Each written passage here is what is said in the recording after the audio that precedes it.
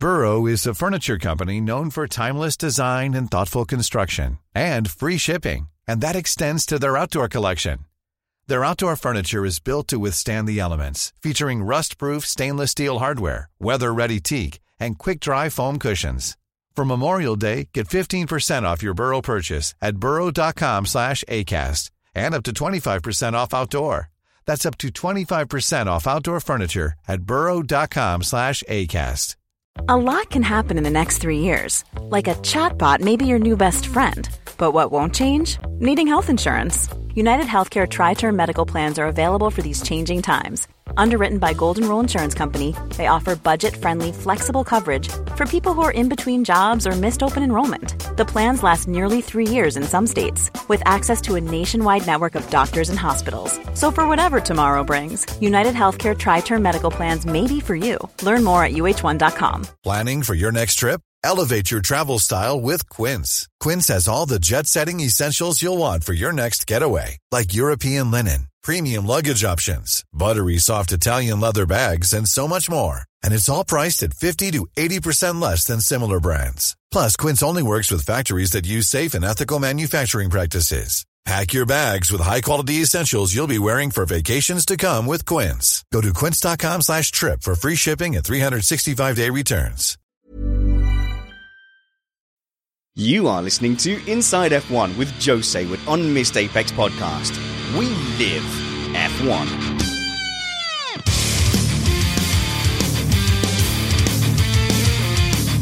Welcome to Inside F1 with Joe Sayward on Missed Apex Podcast, an independent Formula One podcast that aims to bring you a race review before your Monday morning commute. We might be wrong, but we're first. This show is safe for work. We're keeping it clean here, so you can play this with kids in the background or at work. I'm your host, Richard Spanners Ready, and I'm joining you from a blue shed nearby. And I'm joined by a man who has casual chats with the likes of Will Buxton on Twitter about popping over to his house. It's the very friendly and not at all intimidating Joe Sayward. How's it going, Joe? I'm feeling very intimidating right now because I can't make this damn machine work. So, yeah, fine. I'm, whatever. I'm still battling on, surviving.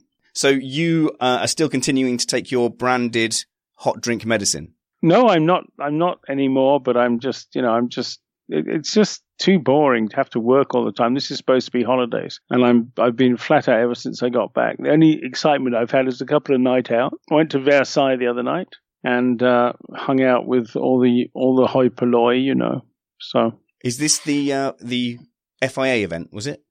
Yeah. Where they made lots of announcements and lots of people all dressed up very beautifully. Well, it was totally bizarre. God only knows how much it cost. It must have cost a fortune, but it was very jolly if you happened to be there.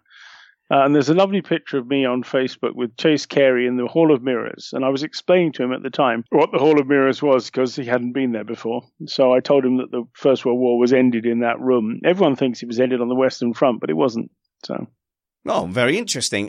Shall I pretend to know about history to continue that conversation? No. No. Phew. No. So was that the event that Lewis Hamilton decided to shirk the dress code?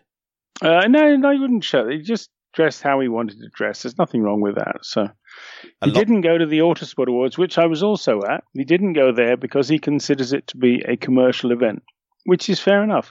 He did the next day go to the BRDC, which is a non-commercial event. And I think his view is that if somebody's making money off him, which is what they seem to be doing at Autosport, then if they want him, they should presumably pay him. I don't know if they've got round to talking money, but he didn't turn up anyway, which is fine. I mean, I don't have a problem with that. It's just, there are so many prize-giving events this last few days. It's just ridiculous. But the one you went to is the one where he was officially crowned as the 4-time world champion. I went to Autosport and I went to the FIA as well. So I did both, yeah. Awesome. So a lot of people, though, did get really upset with Lewis. Do you think that he sets out to do that? Or do you just think he just gets up in the morning and goes, I'll wear that smart thing today? Have these people never heard of James Hunt? He used to turn up barefoot at black tie events. This is 150 years ago.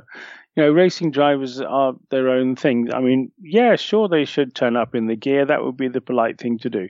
But if they don't want to, Lewis wanted to turn up looking like he fell out of Las Vegas brothel. But who cares?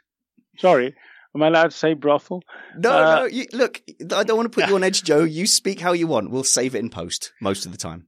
Okay, so he turned up wearing a spangly goldy thing, which wasn't black tie at all, which was fine. I didn't have a problem with it. You know, he looked a little bit out of place. Nobody else was wearing the same sort of thing, but you know, that was what he wanted to do.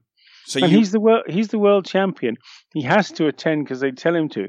So if he'd turn up wearing a fig leaf, that would have been fine, probably. I take it you were there dressed in a tuxedo, were you, Joe?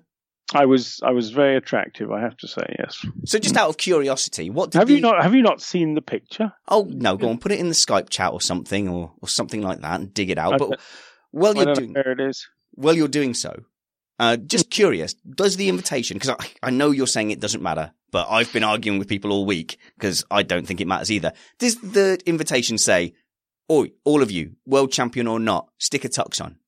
Dress code, black tie and evening dress. Yes, it does. Ah, in that case, yeah. Come on, Lewis. Wear a tux. What are you doing? What are you holding up to the camera? Table 66. Oh, so you get sat at a random table. Which high-flying celebrities were you sat with? No, I wasn't sat with any celebrities. I was sat with journalists, which is the worst possible combination. I'm trying to find where it says black tie. Oh, there it is. There it is. Where my finger is, you see? Yes, I can. Yeah. Dress code, black tie and evening dress. Is it back to front? No, I can read it just fine. No. Well, there you go, Lewis. You should have worn a tuxedo. That's terrible. We can hang him now, presumably. Well, he considers that to be evening dress, I suppose. So why would we hang him? I don't care. The fact that he was there was enough, and you know, good for him. Everyone else dressed slightly differently. There wasn't anybody apart from the deputy president of the FIA Sport who wore purple, which was a bit gruesome. He looked like a bishop who got lost.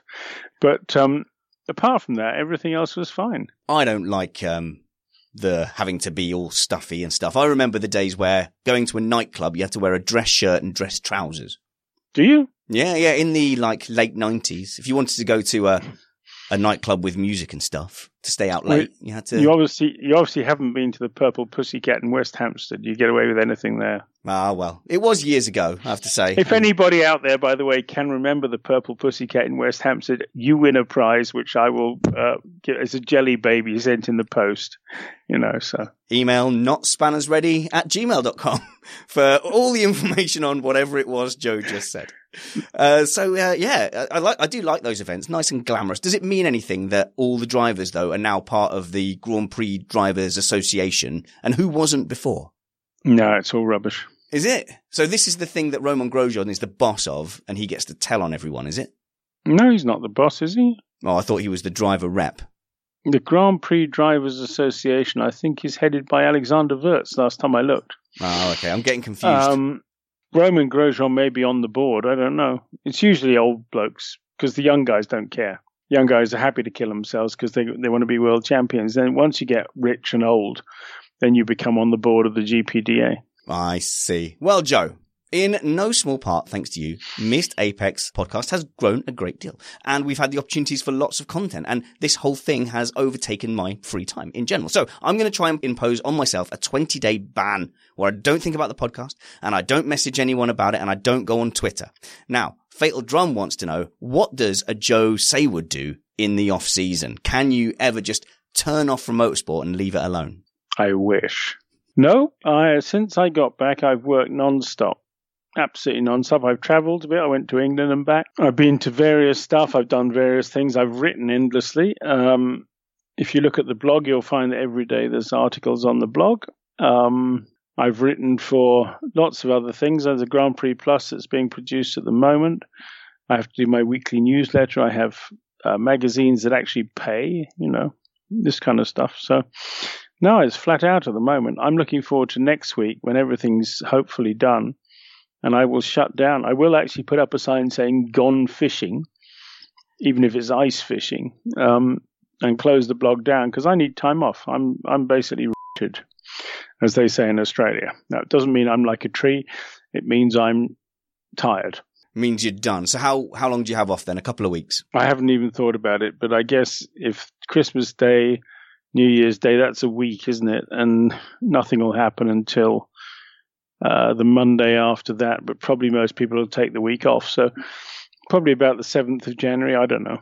The thing is that if there's no news to write, there's no news to write, but I'll keep writing anyway, because I do these fascinating Formula One facts. I don't know if you've read them, but every day you can read about something fascinating in Formula One, which is a self-imposed burden I've created on myself. But did it seem like a good idea to start with, and then you go, stay 16? No, because at the end of it, you put it all in a book and you sell the book. So because there's 100 days left, isn't there, till Australia? I don't know if there are, but I'm going to stop at 100.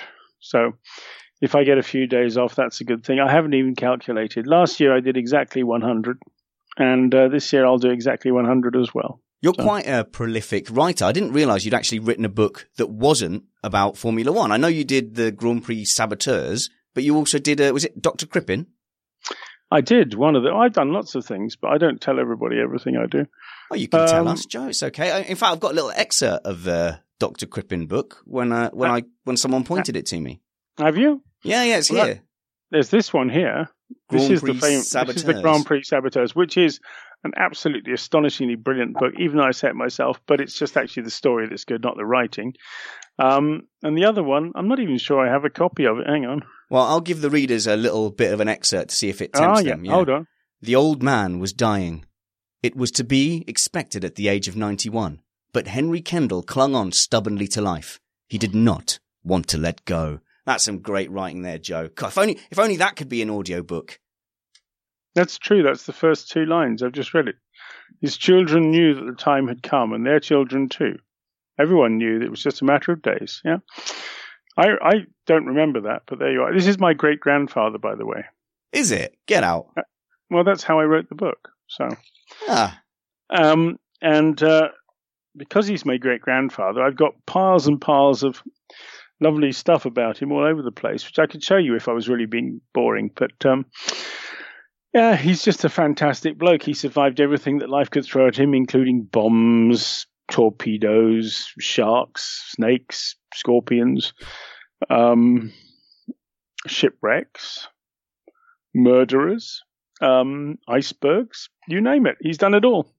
He's dead now, bless him, because the one thing he couldn't beat was time. Curse you, Father Time.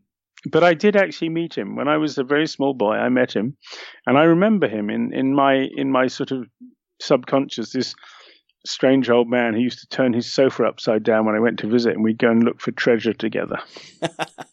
When you've had an interesting life like that, you can't help but rub the character off on your kids and grandkids. And great-grandkids, which is what I am. So there you are. Anyway, all this, I've given him a decent write-up because he deserves it, because anyone who's done everything that he did is a remarkable fellow. Anyway, he's got nothing to do with motor racing. So. Well, I can tell the motor racing has kind of waned, Joe, because not only do your conversations and yarns go off in a different direction, but you're on Twitter a lot, and you can sit and have a casual conversation with Will Buxton. And I have to admit, I got a little bit excited when he suggested doing a podcast together, and I was thinking, I do a podcast that Joe's on. Do you think you could persuade him to come and say hello? No, I can ask. I mean, Will's a fine fellow, so I don't see why he wouldn't do it. Well, he's a megastar. Well, he's just a fine fellow. Megastar is in the eyes of the beholders, you know. So, as I think I told you the story the last time, you know, when Will came to the beach and asked me how to become a Formula One journalist. So, I don't look upon Will as a megastar. I know I bit my tongue. I don't look upon it. Will you stop laughing? It's not funny. I don't look upon him as a megastar, but maybe he is. But, you know, he's a jolly nice fellow. And he was in Paris this week. Completely ignored me, of course, but I wasn't there all the time either. So he got stuck because of English airports being unable to cope with snow. I think what's endeared people to Will Buxton is we've gotten kind of a bit fed up of ex-racing drivers, local celebrities, Justin Bieber doing the podium stuff. When Will comes on to do like the stuff in the US, the stuff with Senna's helmet, he just nails it because he's actually a proper communicator. Yeah, he's a little. I'm always a bit worried that he might wet himself, you know. Because he's excited. He's so excited, exactly, yeah. I mean, he is. Oh, sorry if I said the wrong thing. No, it's fine. It's good. You carry on, Joe. He's just very enthusiastic, sometimes a little bit too enthusiastic, I've always felt. But, you know, that's what people like. So good for him. And I take my hat off to him. He's achieved a great deal. Yes, absolutely. But people are insistent that I ask you about Robert, a different kind of person altogether. We hinted at it at the end of the live stream, and we edited that out of the final video simply because it was after the episode had finished. Yet it still generated like a 100 comment thread on Reddit. It's incredible the amount of kind of feedback and comments that you can generate. And about, oh, is that your face at Reddit? Yeah, me too. But no, I just kicked myself on my desk. That was all. So that's fine. No one saw. But yeah, obviously most people on there respect you very, very much. There's a lot of conspirators. I guess there's a lot of people with every journalist who'll say, well, in that case, it's the opposite of that. But basically, you were saying to us that it looked like he wasn't going to get the drive. But my question immediately would be, how many millions off the pace was he? A long way off the pace. In money or in lap time? No, in lap time. And go back 2 or 3 podcasts, and I think I sort of just missed him coming back fairly dramatically. And people say, well, rubbish Jose, who doesn't know what he's talking about. If he was going to come back, he was tested by Renault. If he was so good, how come Renault didn't take him? Yes, and there was a particular person who had a big rant at you and me on Twitter. So that particular person, I'm sure now, will just simply tweet us to say, sorry about that, Joe and Spanners, but Joe was right all along. No, I have see, the thing about Twitter is that nobody ever apologizes for being rude to you afterwards. So it's just the way of the world, and one has to have broad shoulders to take the pain. Okay, well, I'm getting there, but obviously riding on the coattails of people talking about you, and by reflection, I've got a lot of shrapnel going dink, dink, dink, dink, having to get used to it, but it's fun. It's really fun. Do you still enjoy getting talked about on the internet? No. I'm not really. I'm not doing it to be talked about. I'm doing it because I'm trying, as I've always tried to do, I'm trying to inform and amuse people. Now, if people want to take issue with what I say, that's their problem ultimately. Because I have a view, and my view is based on what I have collected, information I have collected. So if they have a different view, maybe they have better information than I do, in which case, why aren't they full-time professional journalists? Or they're talking a lot of bleep. I did it for you. And so normally people who come on, there are some people, I have to say, there are quite a few engineers who appear on my blog under different names for different reasons. And so sometimes people do know better than me. The trouble is, I don't know which ones do and which ones don't. I know a couple of the what do they call them? Handles. I know a couple of people, and I know their handles. So I know when I read their stuff, I go, okay, this bloke knows. But, it would save an awful lot of time if everyone just told me to begin with and stop sort of playing games. But the fact is that Robert didn't deliver on lap time, and that's what was important. If he had delivered, the money he had behind him would probably have been enough. He didn't deliver. He was like, when you do all the calculations, apparently, so I'm told, he's 4/10 off. And 4/10 is if you're 4/10 off Stroll, that's not good. Oh, he was 4/10 off Stroll. Yeah. So, and everybody so far has been off the pace of Felipe, and Felipe's off the pace. So, what does that tell you? What tells me is that you're going to need to go and hire Pascal Wehrlein, who at least will be on the pace, so that the team will have something to get excited about. But I'm sure that Lawrence Stroll, father of Lance, probably wouldn't like that because he doesn't want anybody there who's going to make his son look slow. So maybe there'll be some quid pro quos necessary, but I don't. All I know is that I don't want to see Williams arriving next year with 2 drivers, one of which is not fast. Oh. I want 2 fast drivers because that's how teams make progress. Now, if it's a question of surviving and they need the money, that's another question. So Dakota's asking, how did Sirotkin suddenly become a contender? Because it sort of seems like before the test, he came out of nowhere. I'm guessing the answer is about $15 million. No, he's quick. Sirotkin has always been quite quick. He has no racing experience in Formula One. It took him a while to win races in Formula 2, as is now GP2. But he's not stupid, but he is backed by some people called SMP, who seem to have endless amounts of money and are only banned in certain countries, so SMP are two brothers who are very close to a man called Putin. Gasp. Does this have anything to do with wanting a Russian driver at the Russian Grand Prix then?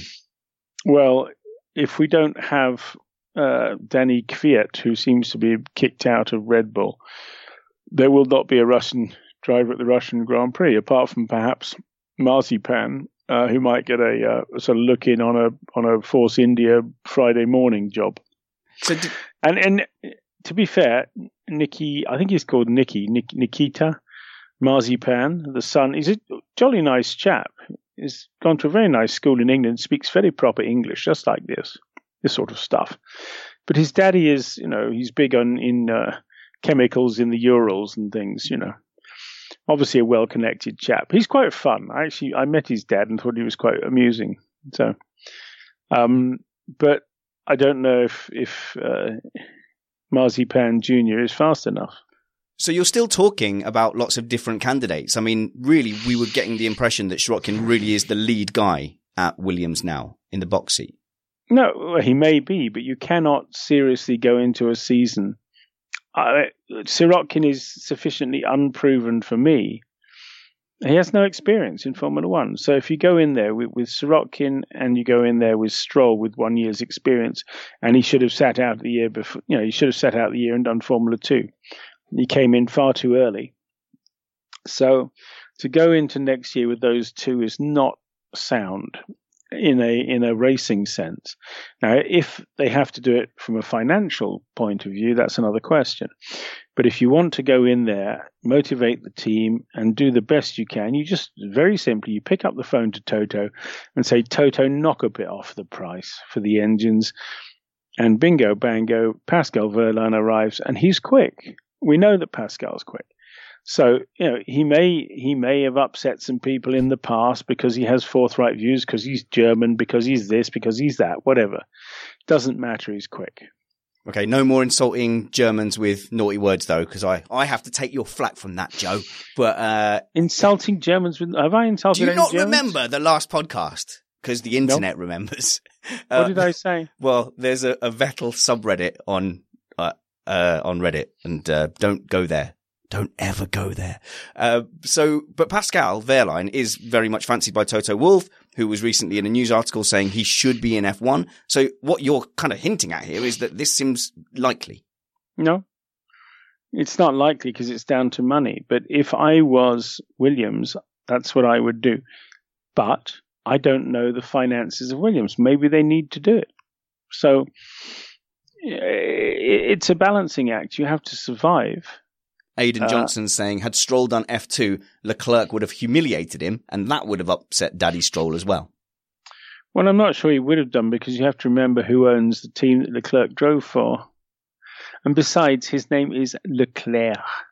What did I say? I think that's exactly how I said it. Leclerc. No, it didn't sound like that in my old cans here. Every Anglo-Saxon in the world says Leclerc. His name is Leclerc. The C is silent, as in... No, I won't go there. The C's are silent, so Leclerc. Got it. Leclerc. Oh, only one C. Right, okay. The last C Got is it. silent. I'm with you now. Leclerc. So the difference, though, between having two guys who... Can you pass that on to... what's that thing called? Sky Television, too, so they get it right as well. Right, yes, of course. I'll use my Sky contacts. Wouldn't be here in my shed if I had Sky contacts, Joe. But just knock a hole in the roof, you'll have Sky contacts. Yeah, Dakota spelt it correctly there. Charles Leclerc. There we go. I've got it now, I think.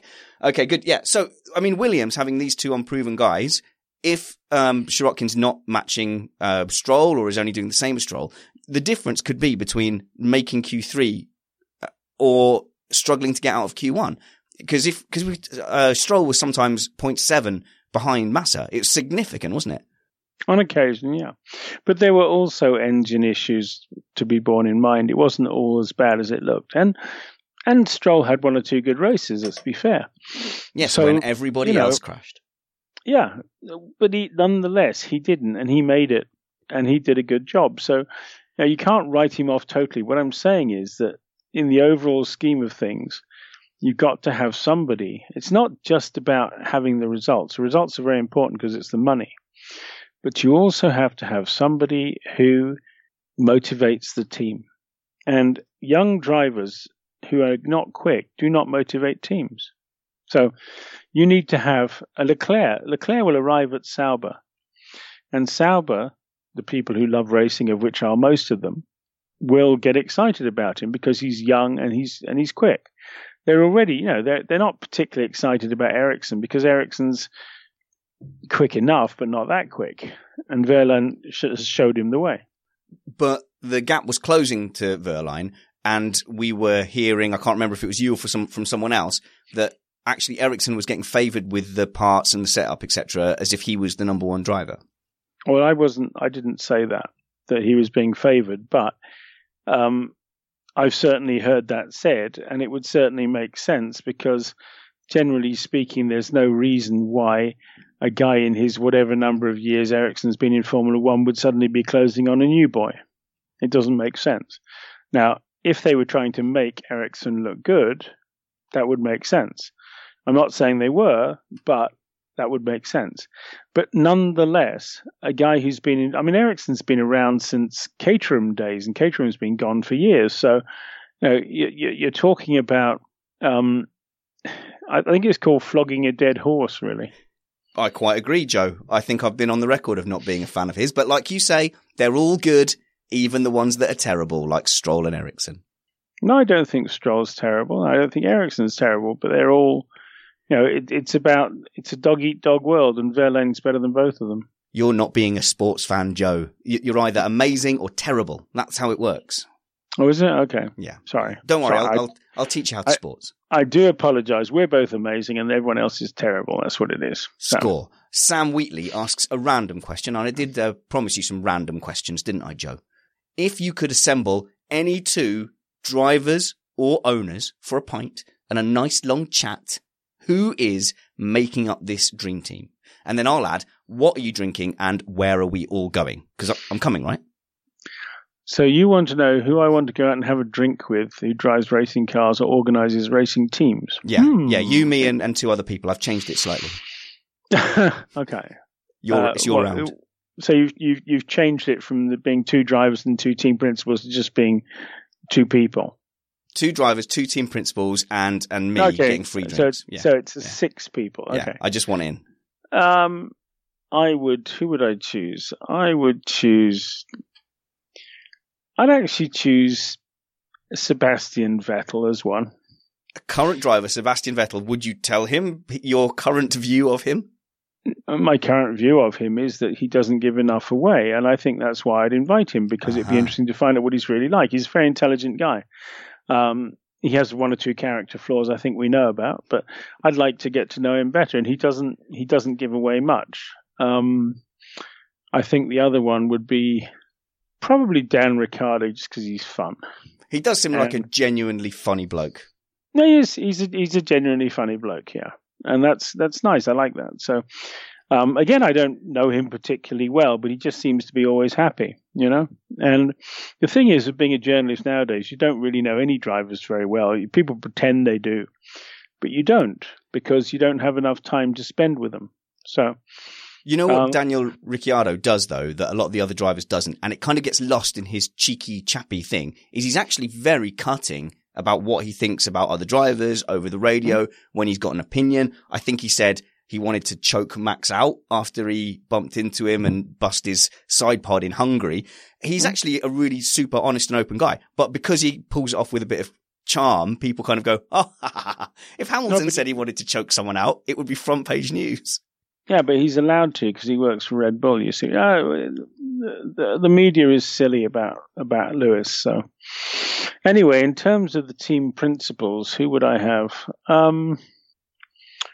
That's a good question, actually. I think mine would be Toto currently, because he, again, seems like someone who's quite honest and open, and I think he gives it to you reasonably straight. Yeah, I like Toto. I got a lot of time for him. But, I generally insult him. So, it's no, we have the relationship, which is basically trying to teach him how to deal with English racing teams. It was explained to him that you just have to be rude to people. So he's now rude to me all the time, which is fine. And I'm rude to him. So we get on very well. So yes, Toto would be one. And the other one, who would be the other one? It's a good question. I can tell you who it wouldn't be. Stefano Domenicali.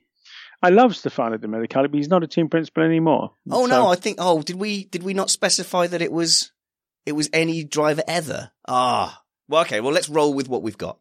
Oh, any team principal ever? That's another story completely. Yeah, there've been some very good ones. That's my bad. I think probably, I know,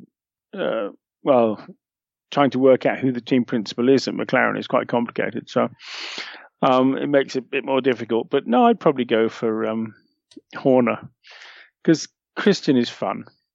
He sometimes talks a lot of old rubbish, but he's doing it, and he knows he's doing it, and so it's fine. He's quite happy to do a nod and a wink to the camera, isn't he, and play little mind games and stuff, but also lets you in on the fact he's doing that.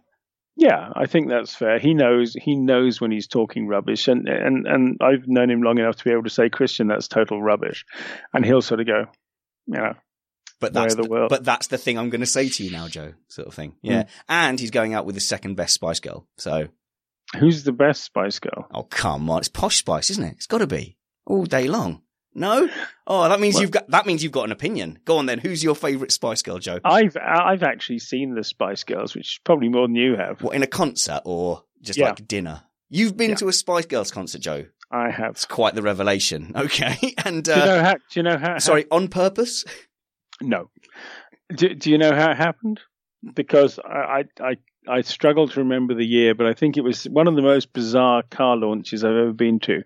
Was McLaren, probably 1997, when they had Manfred von Brauchitz and the Spice Girls on stage together with David Coulthard and Mika Hakkinen, and it was one of the most bizarre events I've ever been to, and it was spectacular. And I watched them all dancing, and I have to say that, yes, Sporty Spice was quite sporting. And into hockey and golf, yep. Ginge, yeah, I suppose, yeah. If you want to go into rating the Spice Girls, I Ginger do. was number 2, so yeah. But I actually saw them dancing and singing. Very good. Oh, look, David Cook's... Shocking though that may be. Yeah, David Cook's voting for Mel C. You see, everyone had a favourite. Everyone 35 plus has got a favourite. It's unavoidable. Oh, yes, Christian... I can't remember them all, to be honest. I don't. What's the fourth one called? Ringo, normally, isn't it? Scary. Ringo Spice. Yeah. Sport. There was Obtainable Spice. There was a baby thing. Mel C was Obtainable Spice. I think that's why David Cook has chosen that one. But anyway, Christian is correct in the chat room, who says, I stopped you answering who you would not invite for a pint and out of a driver and a team owner of all time. Vijay Mallya. That's just because he doesn't like you for correctly calling him out on things. No, because he'd probably steal your wallet. And the other one I wouldn't invite is probably that dreadful man at Ferrari whose name I can't remember. Who is just Heathcliff, I always call him. I've forgotten his real name. Arrivabene? Yes. Arrivabene, yeah. Sorry. I'm sure he's a very nice man because he's married to a very nice lady. So he must be a nice man deep down, but he doesn't come across awfully well. So there we are. Well, that's bad news. My wife's horrible. Don't judge me on her. I am nice. I'm genuinely nice. See, my not invite one would be, I think I'm tempted to say Eddie Jordan because, frankly, he seems quite mad. But he must be quite talented. He got as far as he did. But some of the stuff he says is alarming. Like, genuinely alarming. No, but Eddie's changed a lot. When we were young and carefree and I used to sleep in his truck and all these kind of things, Eddie was a different bloke to the Jordan of today. So, he's still fun. I still like Eddie. He just talks a lot of rubbish these days. So, is it an act or is that just the things he thinks? No, that's what he thinks. His brain is just basically boiled, I think. And he doesn't always come up with a lot of sense, but occasionally on a good day, you can sit down with Eddie and have a really nice chat like the old days. And it was fun when we were all growing up together. It was fun to be with Eddie because he was so ambitious and he always had a lot of this, blah, blah, blah, He made Eddie Irvine look like a beginner, I'd rather someone be interesting and wrong than dull and right on some occasion. And I have to say the Channel 4 crew, I don't know if you ever catch it, they're quite good at handling him. Well, yeah, it's not that difficult to handle him. You just sort of say, shut up, Eddie, and he gets that. So, but they are, they've got to, the Celtic fringe, I call them, the Channel 4 team. Coulthard and Jordan is Celtic, isn't he? Oh, right. But Webber is. Webber's an Australian mate. They always just say what they think, What a load of old beer, mate. Ready to pop the question? The jewelers at BlueNile.com have got sparkle down to a science with beautiful lab-grown diamonds worthy of your most brilliant moments. Their lab-grown diamonds are independently graded and guaranteed identical to natural diamonds. And they're ready to ship to your door. Go to BlueNile.com and use promo code LISTEN to get $50 off your purchase of $500 or more. That's code LISTEN at BlueNile.com for $50 off. BlueNile.com, code LISTEN. Hey, it's Paige DeSorbo from Giggly Squad. High quality fashion without the price tag. Say hello to Quince. I'm snagging high-end essentials like cozy cashmere sweaters, sleek leather jackets, fine jewelry, and so much more. With Quince being 50 to 80% less than similar brands. And they partner with factories that prioritize safe, ethical, and responsible manufacturing. I love that. Luxury quality within reach. Go to quince.com/style to get free shipping and 365-day returns on your next order. Quince.com/style.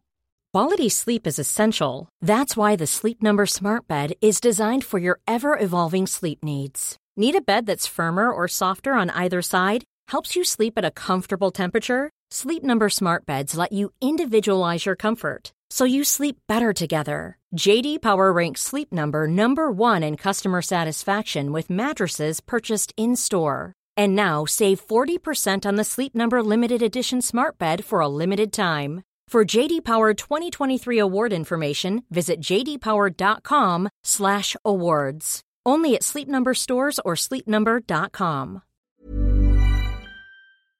Oh, mate, that's total beep. I'd rather see their grid walk where at least they kind of embrace the awkwardness of it than sort of Brundle just shoving people out of the way and going, oi, what's the thing?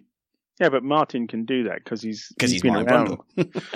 Well, he's been around for a long time. He can just pick people up and throw them out the way, Dakota C, of course. He's saying, how about the guy who did Andrea Moda formula? Oh, what's his name? Sassetti? Andrea Sassetti. Sassetti. Would you go for a pint with that fella? No, you might get shot at. For those people who don't remember, I think it was 1992 when they had a failed... they kept turning up to races and then only racing one car. But your memory of it will be clearer than mine. The one thing I remember is that they had a set of tyres that would go on the car that had 8 different race markings on it because they never made it through one session. It was shocking. It was absolutely shocking. It was total rubbish. They had an engine, a W12 engine. You've got to think about that one for a while. But if I'm recalling rightly, didn't they have a driver they just plain hated and didn't want to run? Well, they had a number of drivers along. They had Giacomelli at one point. They had Gary Brabham, who did a load of races. Well, he didn't do any races, let's be honest. He did a few sessions because that's as far as they got. Generally, did about 2 or 3 laps and then it broke down. So, I'm just actually, hang on a minute. No, I'm talking about Life Racing engines now. Yes, I thought you were getting confused because it was a guy called Andrea Moda Formula was. I might have to Google it. Chat. I never normally do this, kids, when we're on the thing, but no. Andrea Moda Formula was Perry McCarthy. That's the one I was trying to think of. And Roberto Moreno and a man called Duffy Sheardown, who now works in the chocolate industry, and is a chocolate designer, very successful one, by the way, and very nice chocolate. And it was a chassis designed by Nick Worth, which had been a secret BMW project.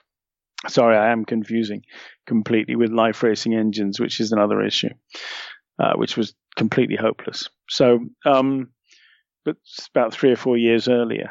And Sassetti, they started late. The whole thing was just a disaster. And Perry McCarthy's Formula One career never really took off. I remember him breaking down 30 meters from the pit lane exit, which was kind of sad, really. I think I heard one story where they couldn't afford the right tyres, so they put him out in pre-qualifying in old rain tyres in the dry, and that put him 8 seconds behind his teammate at the time. Yeah, something like that. Anyway, my memory could be failing me, but that sounds like one of Perry's stories. Yeah, Perry's full of good stories. So Moreno was a decent. I actually saw Moreno in Brazil the other day, who hasn't changed a bit. He's still younger than ever. I don't know how he does it. I think he must have sold his soul to the devil years ago.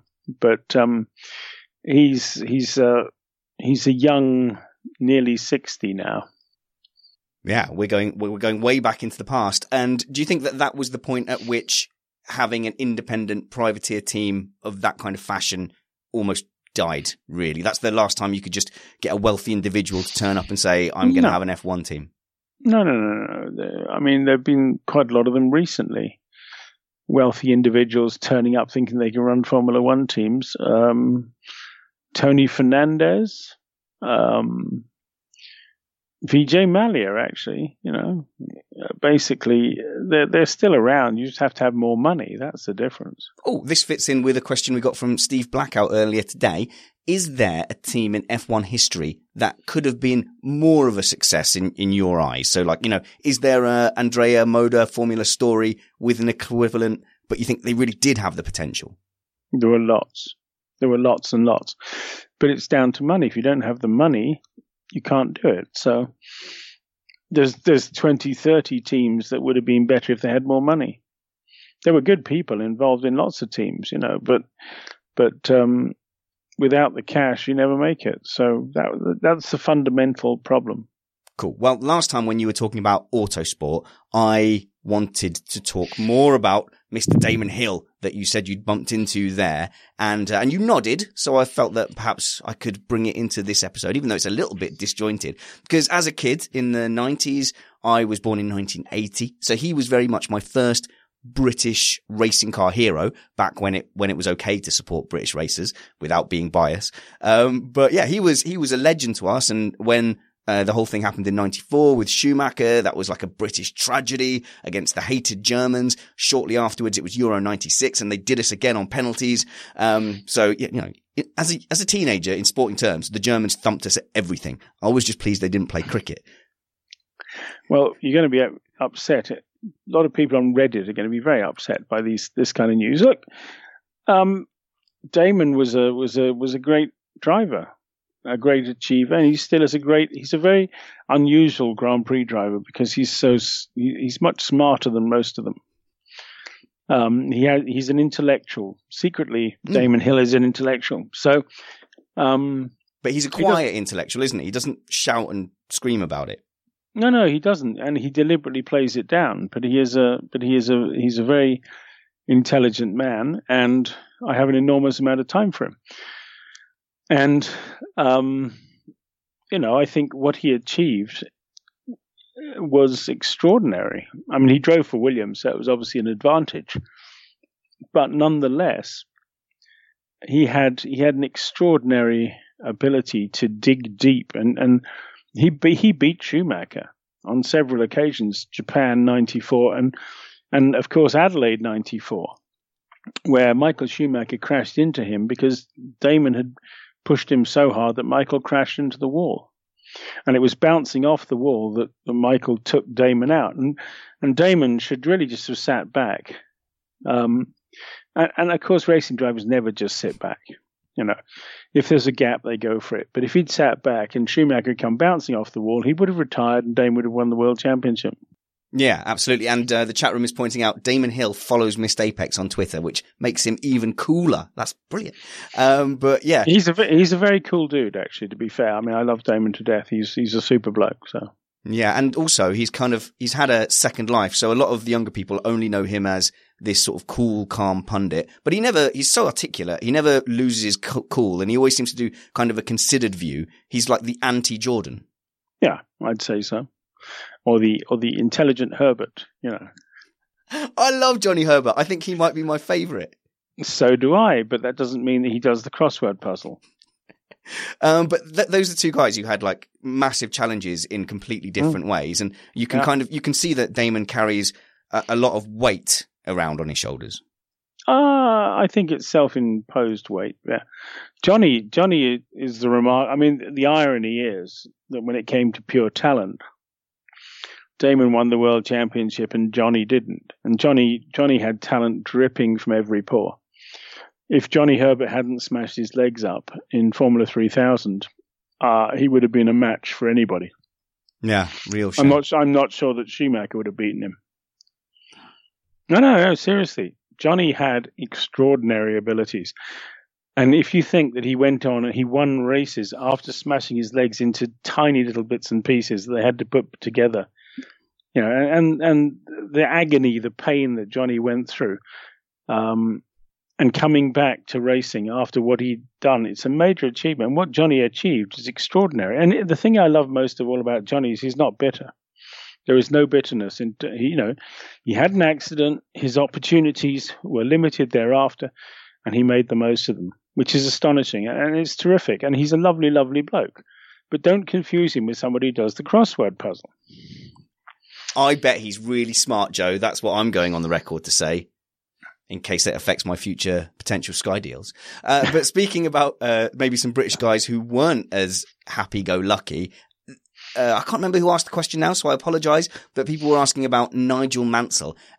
Everyone says about him being difficult or a hard man, and it's so universal that it makes you think that maybe it's true. But again, I mean, I was a very young man watching Nigel Mansell, and he was just this British bulldog, just a lion of a man. But you think he was difficult to work with?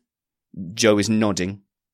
Yes, he was difficult because on a good day he was terrific, and on a bad day he was awful. And the thing about Nigel is you never knew what you're going to get. I mean, as a driver, you can't fault him. He was just absolutely astonishing what he did, but he did everything with a sense of theatre.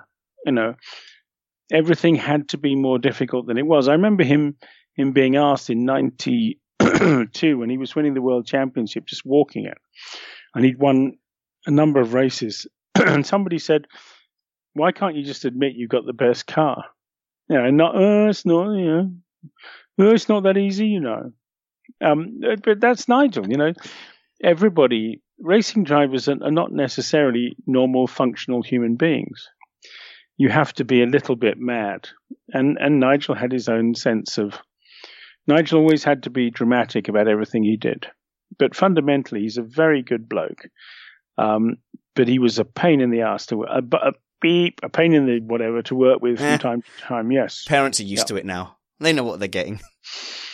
Well, there's not. What's wrong with the word arse anyway? To be honest, we've all got one. Daddy, what's a brothel? So, Bradley Philpott, Race of Champions superstar and race instructor extraordinaire, says, "Yeah, but Mansell's got an ego." Bradley, dude, don't all racing drivers have an ego? Every racing driver has a massive ego. Otherwise, they wouldn't be racing drivers. And anyone who puts a mic in front of their face. Absolutely. And in fact, an ego is a good thing because if you have no ego at all, you have no ambition. Yeah, I agree. And you've got to kind of back yourself. You can't get into a racing car and think, well, I'm a bit rubbish and I might kill myself today, but let's give it a good old-fashioned try. I'm not sure if I'm the best, but I'll give it a go. It doesn't work like that. You have to believe in yourself. And so, yeah, an ego is, of course he had an ego. They all have egos. Some have more than others, Some of them have absolutely ridiculously huge egos. But some of the people who were failed racing drivers were even worse. So I'm glad you said about just getting in a car and going for it, Joe. You are committed, I believe, to coming with us to Daytona Motorsport to do some karting on the 27th of January. Come on, get in a kart, Joe. Come meet the gang. I can't, actually. Oh, because of fear. I have a previous engagement. I actually do. On the 27th, I have to be at a birthday party for a nice young lady. So Okay, so she is going to be quite disappointed when you inevitably come around and do some karting with us. But for you listeners who'd like to come, get in touch with me, spannersready@gmail.com. We are doing 50 minutes on track at Daytona Motorsport for 60 quid. So we've got a good deal because they like Missed Apex podcast. Come and race me, Bradley Philpott, Chris Rainbow Sparkle Stevens, Matt Summerfield from motorsport.com, and who else we've got? Some muggins. Catman might be there as well. So come meet the gang, come and race us. So, Joe, I'm not doing an advert. Why don't you invite the Karun Chandoks of the world? They'll go to the opening of an envelope. Well, because we're just bottom feeders, Joe. Do you know what I mean? We're not top rated. I mean, maybe in a couple of years when Liberty Media has embraced podcasting as a legit frontline media, we can do that. I think they already have. It's just a matter of they're trying to figure out how to make money out of it, probably. Which podcast? Tell me. Which ones is it? Don't tell me they're doing the F1's sake. They just do naughty words all the time. No, I don't think they will do anything like that. But anyway, we'll see how they go. But so you can't see a time where Liberty Media just engages with us mere mortals. I know you have taken the odd snipe at the laptop bedroom people, saying that perhaps you've used the word bottom feeders, I believe. Yes, I have. Am I a bottom feeder, Joe?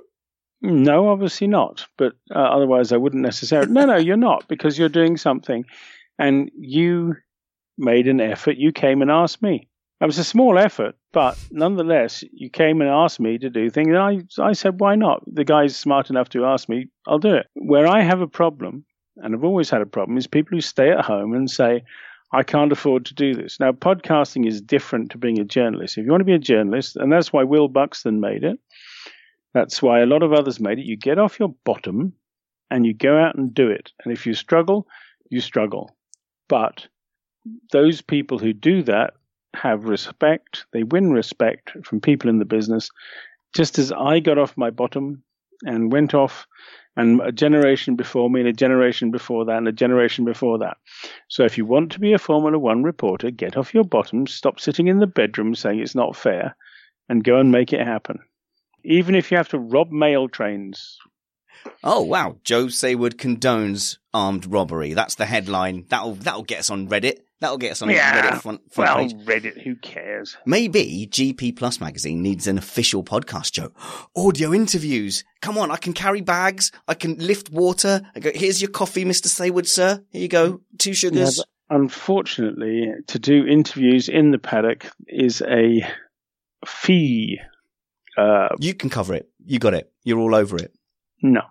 Well, Darren asks. I can have a word with Chase. Have a word. See if I can come in. Go on. Can we come in and do it for free? And he'll say, well, funnily enough, the BBC's paying this amount of money. Right. So we really think that you should possibly pay the same, which I fully understand. Now, the option is to sit outside the paddock and try to do interviews off-site. And I can tell you now it doesn't work, because no racing driver in his right mind leaves the racetrack and goes off and then does interviews with other people. Look, you tell Chase about how I do these soft touch interviews and never put you under any pressure, and he'll be here in the shed, and then he'll return the invitation. It's foolproof. You need to think these things through, Joe. You need to just churn them out. You reckon? This man used to be the chairman of Fox, and they're well known for biting the heads off small children. So, he's a very affable fellow, but I think when it comes to business, he has a guillotine that works. We'll have to think of another way. Come on, chat room. Seriously, email me, spannersready@gmail.com. Let's get in there. Darren asks, what is the most impressive way someone has blagged their way into a paddock? And he quotes the story of Perry McCarthy pretending to deliver pizza. There must be loads of stories of young journalists just like hopping fences. There are lots of, but it doesn't happen anymore because once it's electronic, it's very hard to do. But Maurice Hamilton, a much older journalist than I, arrived in Formula One with a credential that said he worked for a magazine called Horse and Cart of Ireland. But I think he'd actually, he might have just created that one, forged it, perhaps. Do you think? Well, yes, I do. Actually, I know because he's admitted to it. But in those days, you could do that. Nowadays, you can't do it because you have to have this thing that goes meh when you go through the electric thing. So that's where Notting Hill got that plot line where Hugh Grant was a writer for the Horse and Hound to go and interview. You're just dropping stuff, Joe. Is that your mic falling apart? No, it was actually my wedding ring falling off, so I better put it back on again. No, that's it. That's the end of your marriage. That's the rules of that. Okay, so sorry, I'm getting distracted by the chat room. Bradley has actually just messaged Karoom to see if he'll come karting. Not if he's fast, though. I want that podium, and we've already got 2 quick people in the event. I can't believe you've let us down for this, Joe. Right, where are we going next? I don't live in the same country, do I? So what can I say? Just excuses, Joe. Right, okay, so I've done my failed attempt to get into the paddock. We've done pizza. All right, here's one to end on then, Joe, because we're 50 minutes in. Let's get your knees on the line. Put your knees on the line for some predictions for next year, and I'll also give you mine. And then as the season unfolds, we can see how much better at punditry I am than you. Oh yeah. Go on then. Let's give it a go here. What have I got? I've got to scroll down a bit. I think the first one was McLaren Renault. Okay, so here's my prediction. They will finish 5th, fighting with Force India. No, they'll be ahead. So you're putting all their woes down to Honda, and you think that. So I mean, a lot of people are really saying they're going to be challenging for podiums. They're going to be challenging Red Bull. And I just think there's a lot of wishful thinking there because people loved McLaren. It hurt to see them so slow and so far behind that it's very easy to say it was just Honda. But in reality, have they not lost years of useful development with a rubbishy engine? No. Next question. Oh, come on, Joe. No. Look at it logically. At places where the engine didn't matter, the McLaren was competitive. So you're putting them 3rd or 4th? I think they'd struggle to be 3rd, but I think 4th is perfectly doable, yes. All right, the next one is Williams. Okay, so I'll give you mine now. I think Williams will be all but last, except for Haas and Toro Rosso. No. So I think Sauber will beat them. Why in the world would you think that? Because it's Alpha now, and Alpha's mint. They're great Alphas when they go in. What makes you think that a few $1 million in Alpha sponsorship is going to make a difference? If you don't have the technical genius, you ain't going to do it. Now, do Sauber have the right technical people? Interesting question. The only way we can find that out is next season. Do Williams have the right technical people? They've probably got more of a chance. So, they haven't done it awfully well for the last few years. But they have a new aero, they have a new vehicle dynamics, and they have a new technical director. So they should be better. They have a Mercedes engine. Therefore, logically, they should be ahead of Force India. My thinking is they no longer have Felipe Massa, who was their last semblance of a world-class driver. There is also the question of drivers, yes. They should beat Force India if they have good drivers. Right. So given that they have a rookie and Stroll, I really fear that they're going to struggle. Okay, maybe I'm being a bit pessimistic, but you surely can't see them really pushing up against Red Bull and McLaren next season. No, I don't. Cool. Well, I cannot wait to see who is right and wrong. It's the thing is after testing. But they won't be down the back. You don't think so? Right, okay. The thing is after testing though, you can get a good idea, can't you? Like after those first 2 tests. No? Wow. I mean, didn't Ferrari show their colours a little bit after the second week's test this season? And we got a great hint that they were going to challenge. You can do things in testing you can't do any other time. So you can run all the time without fuel, make yourself look good if you're trying to get a sponsorship deal. It happens all the time. So my theory was that is exactly what Williams did before they mysteriously secured Martini at the 11th hour before the 2014 season. Maybe. Okay then. Right, where are we going now?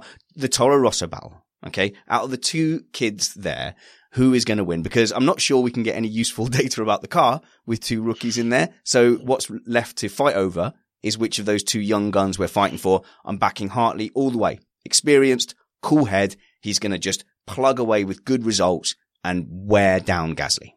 Yeah, I'd agree with that. Is that the first one we agreed on? Sounds like it. Okay. See, someone who's giving me credit might think that I was deliberately doing the wrong thing to tease the right answers out of you, Joe. But not many people will do that. Okay, and then here's an easy one. Championship winner next season. Well, it depends if Sebastian Vettel throws any more wobblies, really, I suppose.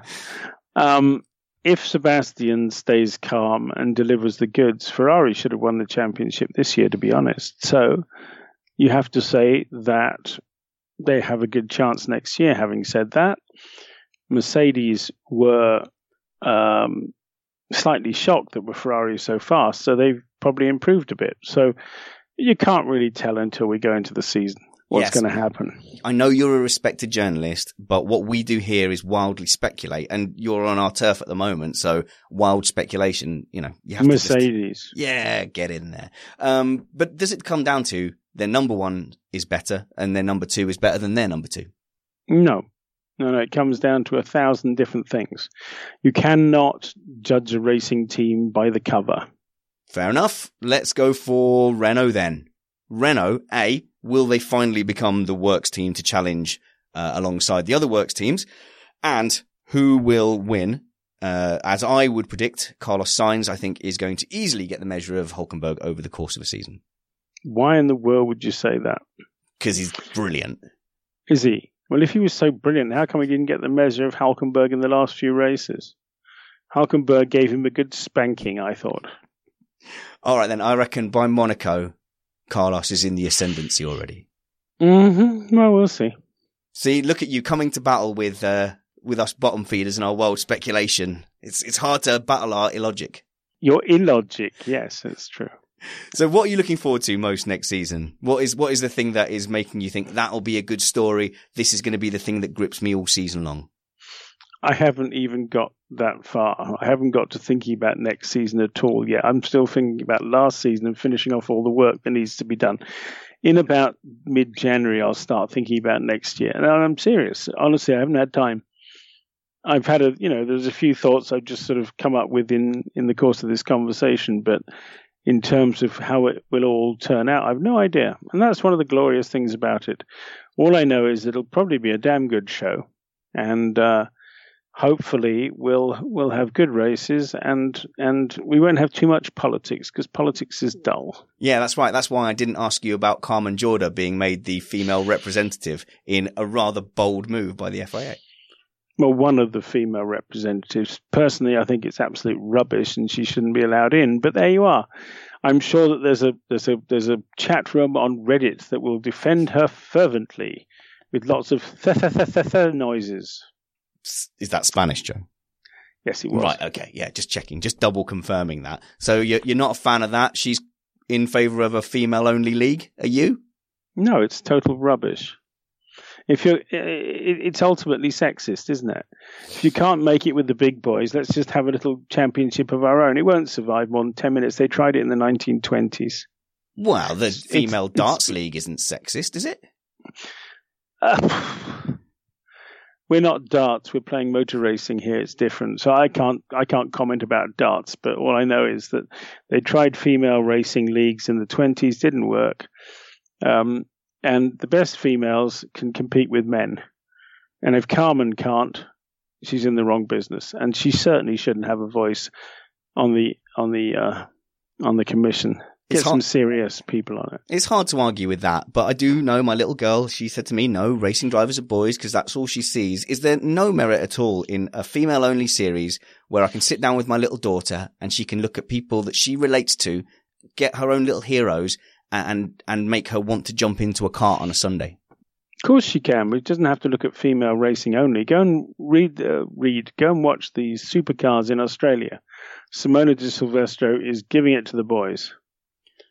To some extent, not yet, but she's a proper class act racing driver, and she's shown in the past that in Indianapolis and Indy car racing that she's perfectly good competing. She didn't win. She finished second, was her best result.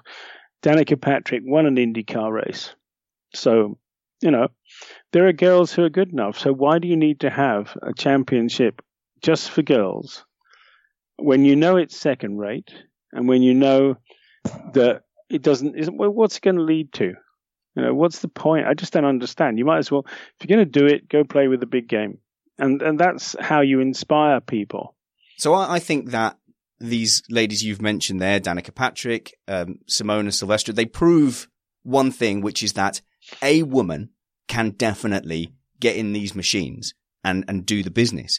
The problem is we don't have enough of the women to make an impact and to pop out regular Formula One drivers, a Formula One champion, an IndyCar champion, even a title contender, because we don't have enough coming in. So isn't it just a case for like a positive discrimination, just to up the profile?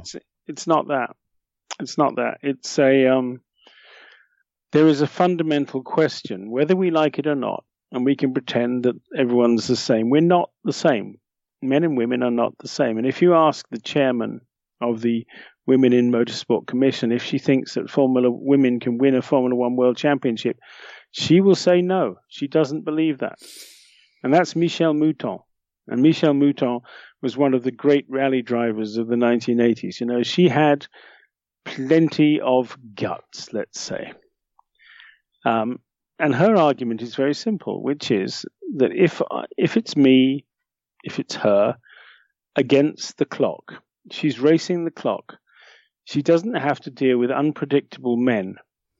She's racing a clock. She goes up a hill and she can drive right on the edge and she can push. She held the lap record at Pikes Peak for a while and places like that. This is a very talented lady.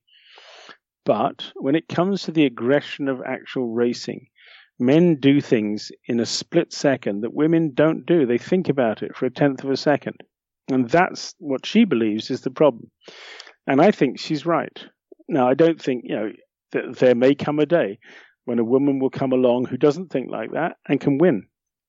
But fundamentally, thus far, we haven't seen anybody. We can see people able to win occasional races, but to win a championship, Formula One drivers are aggressive people.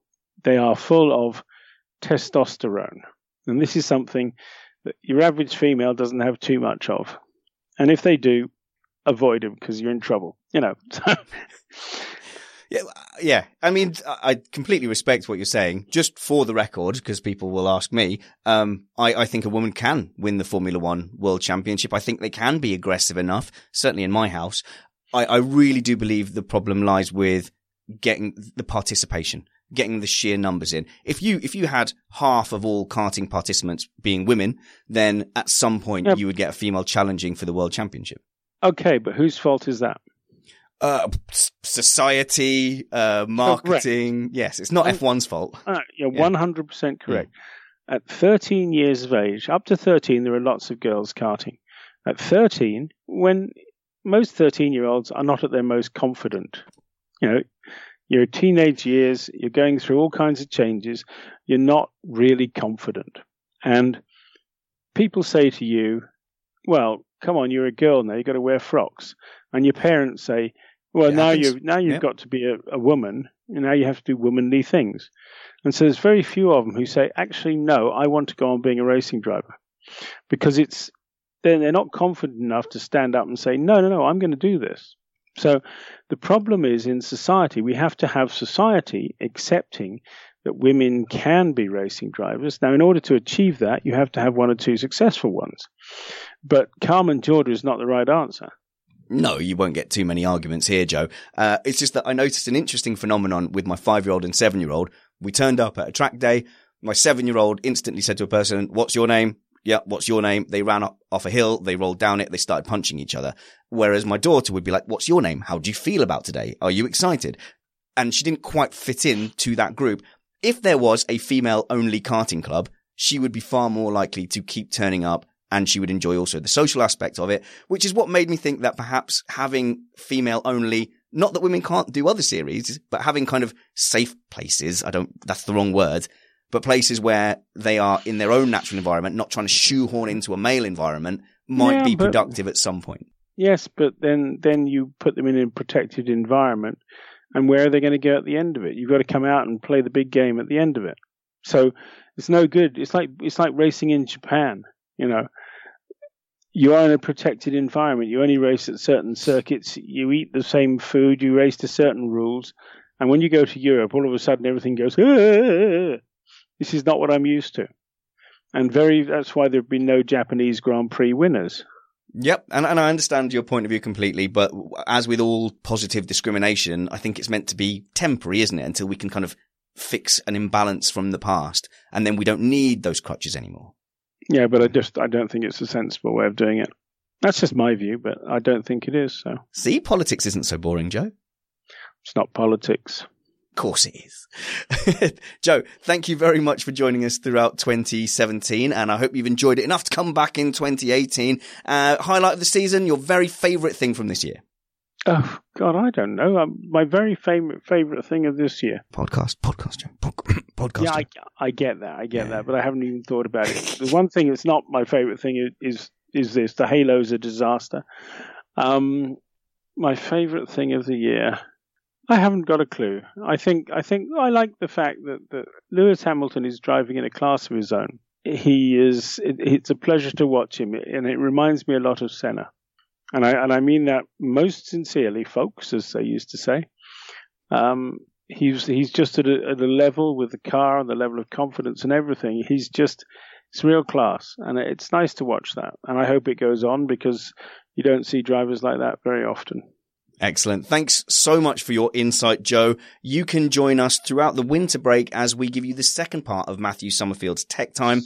We give you a bit of Bradley Philpott masterclass and some news for our New Year's episode. And then we will catch you back on the live stream on the 7th of January. Have a happy Christmas and a happy New Year. Until next time, remember that wounds heal, chicks dig scars, and glory lasts forever. This was Inside F1 with Joe Sayward. Him.